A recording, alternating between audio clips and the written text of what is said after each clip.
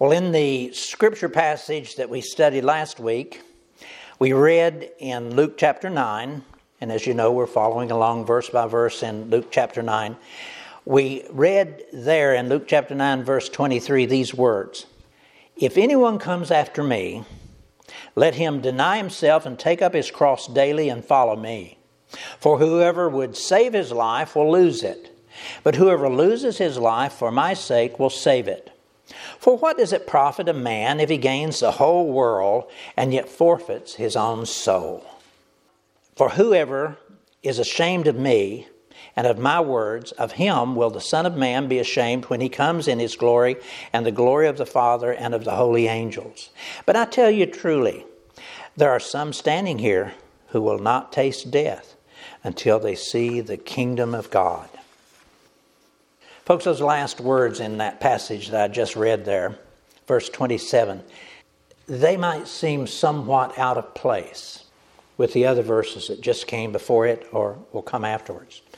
Those words again, verse 27, "But I tell you truly, there are some standing here who will not taste death until they see the kingdom of God." Now, with those words, Jesus was beginning to make his disciples aware that there was something beyond their natural senses of understanding that was taking place. He was beginning to reveal to them that while the full manifestation of his kingdom will only come to fruition fully over the many years of the future, that his kingdom had already begun. It had its beginning. His kingdom had its beginning in those very first moments that he arrived in this life. You'll recall that there was an angel talking to Joseph.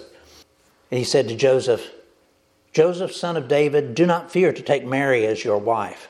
For that which is conceived in her is from the Holy Spirit. And she will bear a son, and you shall call his name Jesus, for he will save his people from their sins."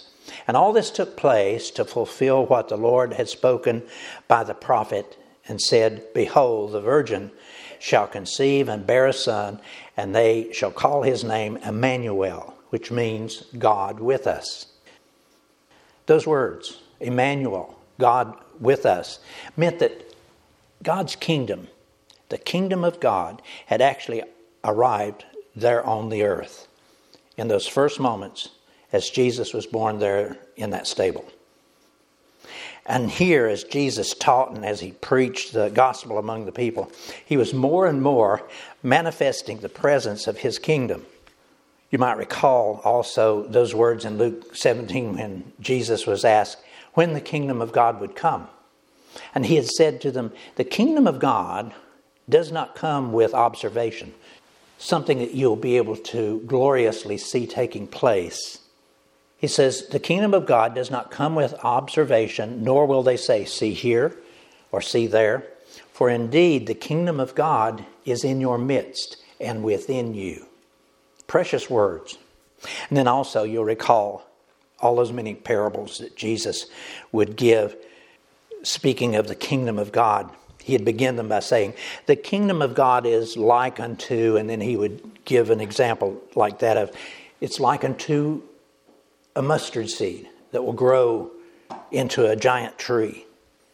And now here in this passage, where Jesus is telling the disciples that they had not died until the kingdom of God was revealed to them, Jesus wanted them to be able to fully understand the truth that the kingdom of God was already there and beginning to grow just as God had planned for it to grow.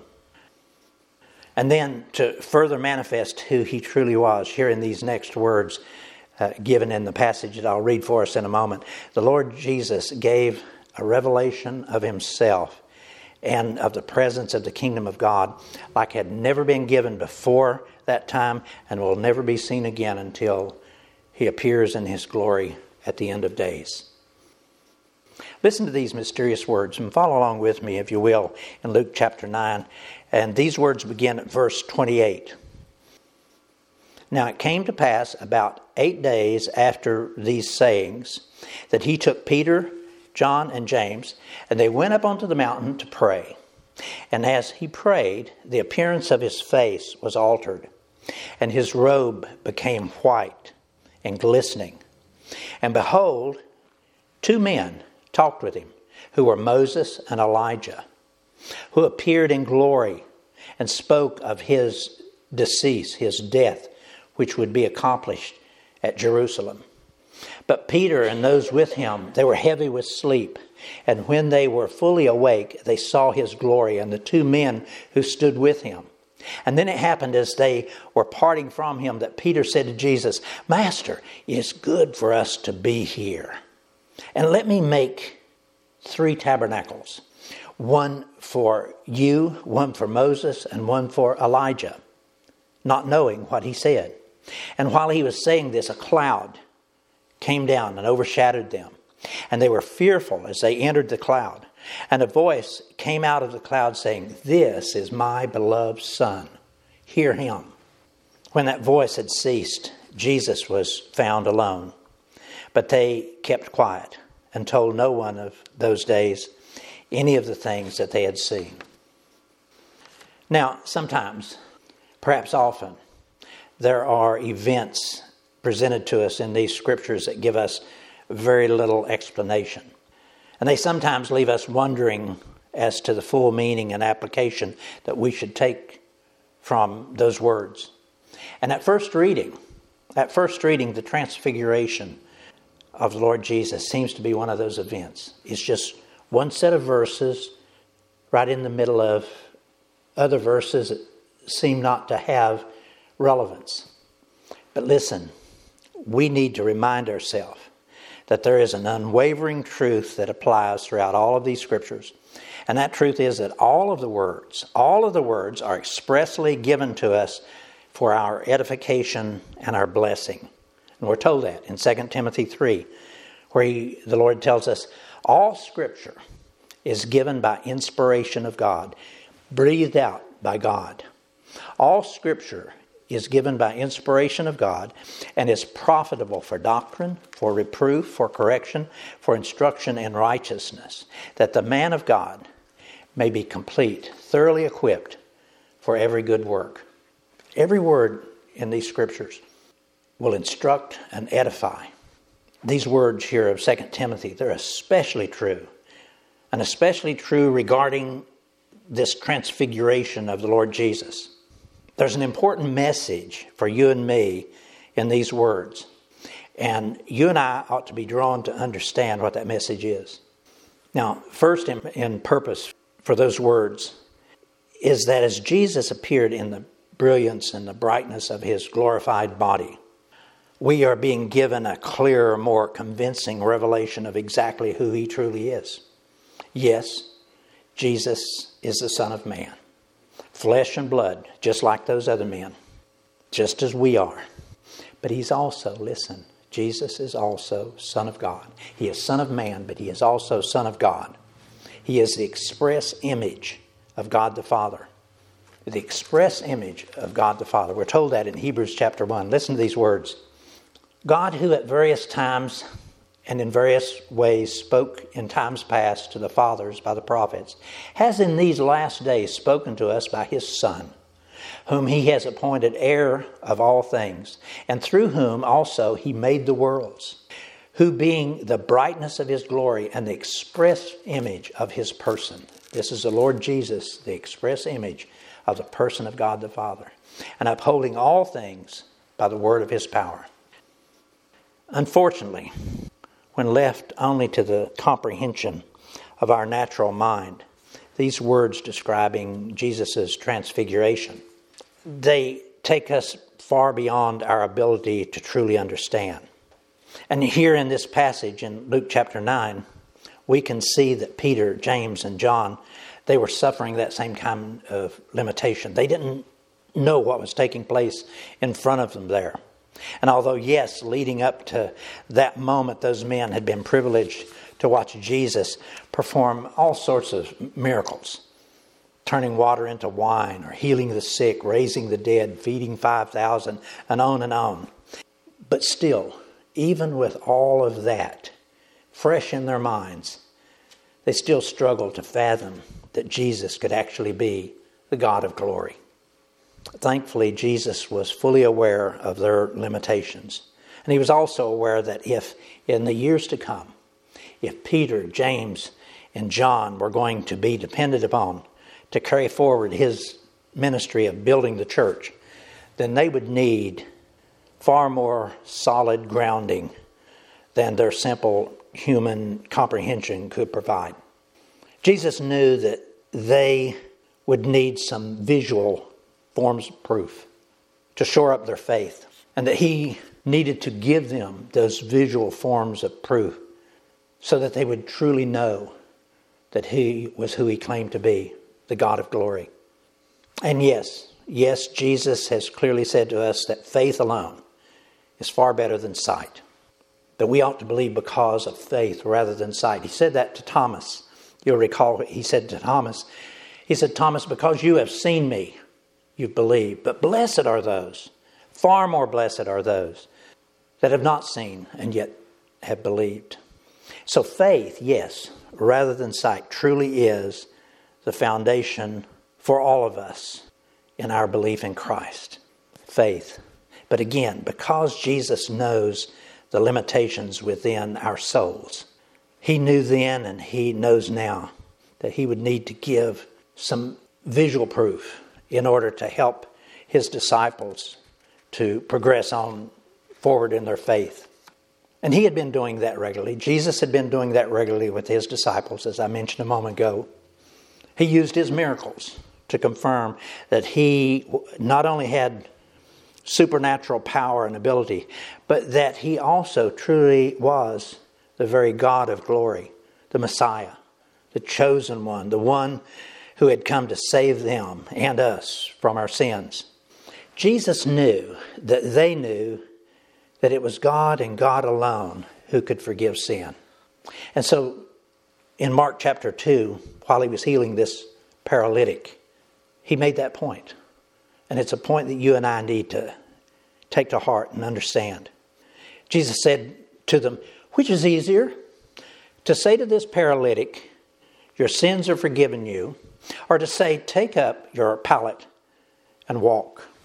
But that you may know that I have the power to forgive sins, I say to this paralytic, take up your bed and walk. Folks, let me assure you and me that Jesus often does much the same with each of us personally. Now, we most often don't recognize that it's his hand that's involved in these wonderful things that are taking place in our life. But he gives you and me visual proofs every day of his presence and his power. And all we need to do is simply be watchful, have open eyes and open ears to hear. Jesus truly is the express image of God the Father. And he upholds everything that takes place all day, every day. All those occurrences that are taking place in your and my life, his hand is inserted into each one of those circumstances. Now, may I give us a strong caution here. These words about the Lord Jesus being the express image of God, they must never be taken as being symbolic or figurative. They're not intended to be that. We're not supposed to. We must not believe that Jesus is simply like God or he's similar to God the Father. Folks, to the contrary, these scriptures specifically say that Jesus actually is fully one with the Father. He is one in essence. He is one in being with God the Father. And while that kind of concept is so difficult for our minds to grasp, these words are defining that deeper truth. And it's speaking about the Trinity of God. That yes, there are three members of the Trinity. And they are all three one in essence and one in being. I recall when I first started to realize that truth, I was reading Isaiah chapter 9 about the prophecy of the coming birth of the Lord Jesus. In Isaiah chapter 9, listen to these words. These are very familiar words. You're used to hearing them, but listen carefully. For unto us a child is born, unto us a son is given, and the government shall be upon his shoulders.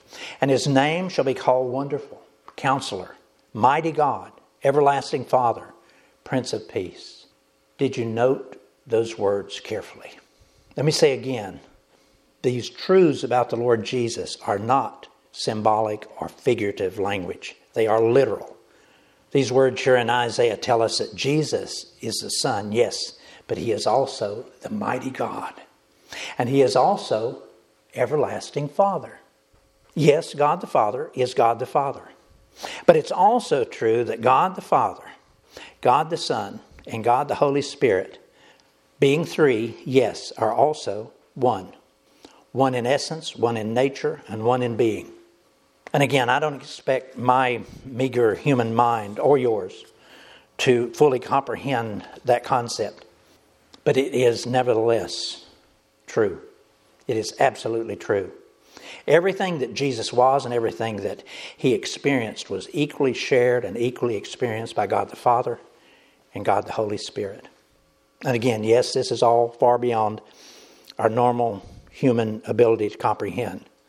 And folks, that's why so many of the secular scholars don't understand this.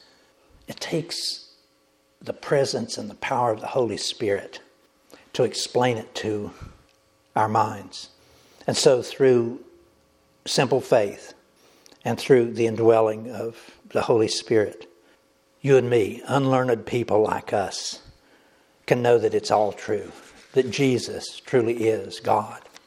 And that transfiguration taking place there was beginning to reveal who he is. Now, another intended purpose of this transfiguration experience was to give you and me the encouragement to know and to believe that there will surely also be a transformed body awaiting each of us as we abandon this corrupt earthly frame and join the Lord Jesus there in paradise. That you and I, we will also have a new and glorious, heavenly, incorruptible body, just as we're seeing here in this. Listen, as Jesus prayed, the appearance of his face was altered, and his robe became white and glistening.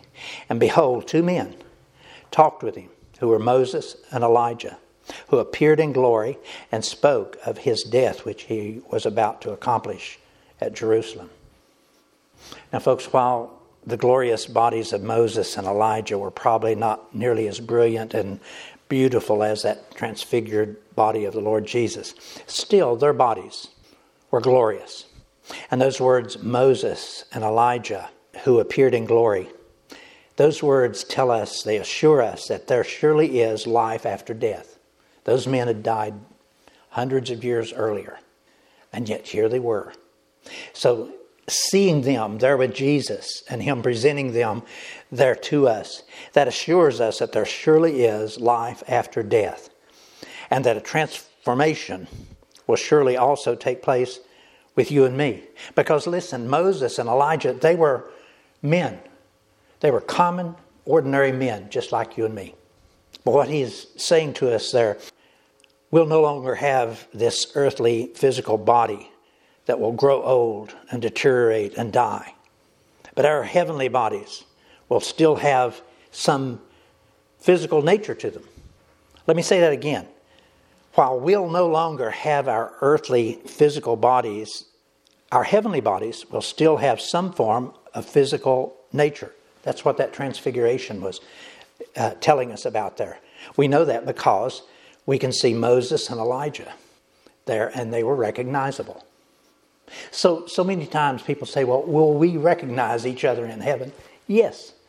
These words tell us so. They recognized Moses and Elijah.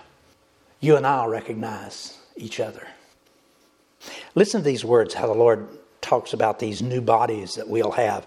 That's given to us in 1 Corinthians chapter 15. God explains it there saying, someone may ask, how are the dead raised? With what kind of body will they come? There are also heavenly bodies and there are earthly bodies. But the splendor of the heavenly bodies is one kind, and the splendor of the earthly bodies is another. So will it be with the resurrection of the dead. The body that is sown is perishable. It is raised imperishable. It's sown in dishonor. It's raised in glory. It's sown in weakness. It's raised in power. It's sown a natural body, and it's raised a spiritual body. If there is a natural body, there's also a spiritual body. And just as we have borne the likeness of the earthly man, so shall we then bear the likeness of the man from heaven. I declare to you, brothers, that flesh and blood cannot inherit the kingdom of God, nor does the perishable inherit the imperishable. For the perishable must clothe itself with imperishable, and the mortal with immortality. When the perishable has been clothed with the imperishable, and the mortal with immortality, then the saying that is written will come true: death has been swallowed up in victory. This perishable body of ours will take on the imperishable body of heaven. Isn't that wonderful? Isn't that a wonderful revelation that God is giving to us here in these words? In heaven, while you and I will still be recognizable as who we are, our new bodies will at that time be glorious and incorruptible, able to live for an eternity and never grow old, never be feeble again. Isn't that a precious and delightful reward to look forward to? And praise be to God. Now, another reason for presenting this occasion of Moses and Elijah meeting with the Lord Jesus there on the mountain is said by many Bible scholars to be for the purpose of confirming that the law of God, represented there by Moses, and the prophecies of God there represented by Elijah, that they were all being fulfilled in this one person, the Lord Jesus, and in his soon coming death, burial, and resurrection. The laws, the prophets, and the Messiah all coming together as one. And that understanding is confirmed by part of that conversation that they were having with the Lord Jesus there about his coming death in Jerusalem. These words, and behold, 2 men talked with him, who were Moses and Elijah, who appeared in glory and spoke of his death, which he was about to accomplish in Jerusalem. Again, in his life, his death, his burial, his resurrection, the Lord Jesus would fully accomplish all that the law and all that the prophets, everything that was given there in the Old Testament will be fulfilled and accomplished by the Lord Jesus. Now, another reason for presenting this transfiguration of Jesus to us was to restate the superiority of Jesus above the level and the authority of common men, even those as revered as Moses and Elijah. In Hebrews 3 we're told, for this one, Christ Jesus, has been counted worthy of more glory than Moses, inasmuch as he who built the house has more honor than the house. For every house is built by someone, but he who built all things is God. Those words there in Hebrews 3, they tell us clearly that Jesus is superior to all men. He is God. He is the creator. He is the builder. He is the creator of the Moseses and the Elijahs. He's superior even to the most revered of prophets. But here on the Mount of Transfiguration, Peter was so overwhelmed as he was seeing all of this take place that he attempted to put Jesus and Moses and Elijah all on the same level. And God would not have any of that. Listen to these words, how God responded to Peter. Peter said to Jesus, Master, it's good for us to be here. Let us make 3 tabernacles, one for you, one for Moses, and one for Elijah. And it says here, not knowing what he said. Peter didn't realize what he was saying. And so while he was saying this, a cloud came down and overshadowed them, and they were fearful as they entered the cloud. And a voice came out of the cloud saying, this is my beloved Son. Hear him. Now, Peter surely didn't intend any disrespect by his words. It had been common for him to hold these revered prophets in high esteem. But God the Father would not have any of that, especially as Peter would try to put Moses, Elijah, and Jesus on the same level. And so he said to Peter sharply, this is my beloved Son. Hear him. Folks, Jesus truly is above all others, and you and I must always hold him in that high honor. We might not think that we don't. We might think that we would never be found guilty of putting anyone on the same level or equal footing as Jesus. But as we look around us, listen, as we look around us at the popular preachers of our day and at their preaching, there is great need for concern. In Matthew chapter 15, Jesus warned us about how this newly formed church can err in much the same way as those Old Testament believers did, and can mistakenly develop church teachings that can get intermingled with and substitute themselves cleverly for the real truths of God. And listen, that is especially so when these silver-tongued preachers spout their tantalizing doctrines that seldom ever mention the person and name of Jesus Christ. They speak their enticing words, telling you that you can be all that you want to be. I'm thinking of one preacher that I'll not mention, but he talks about the 12 I ams. It's one of his big sermons. He said, you can say, I am smart, and you can be smart. I am wealthy, and you can be wealthy. That sermon was given during a church service to 30,000 people in his church. Silver-tongued preachers preaching tantalizing doctrines that seldom ever mention the person and the name of Jesus Christ. And so they speak these enticing words into our ears, telling us that we, instead of the Lord Jesus, can be lifted up to higher heights. And when that takes place, folks, when that takes place, Jesus is not exalted, and God is not glorified, and the church is in trouble. These words from the Lord Jesus. Listen to this.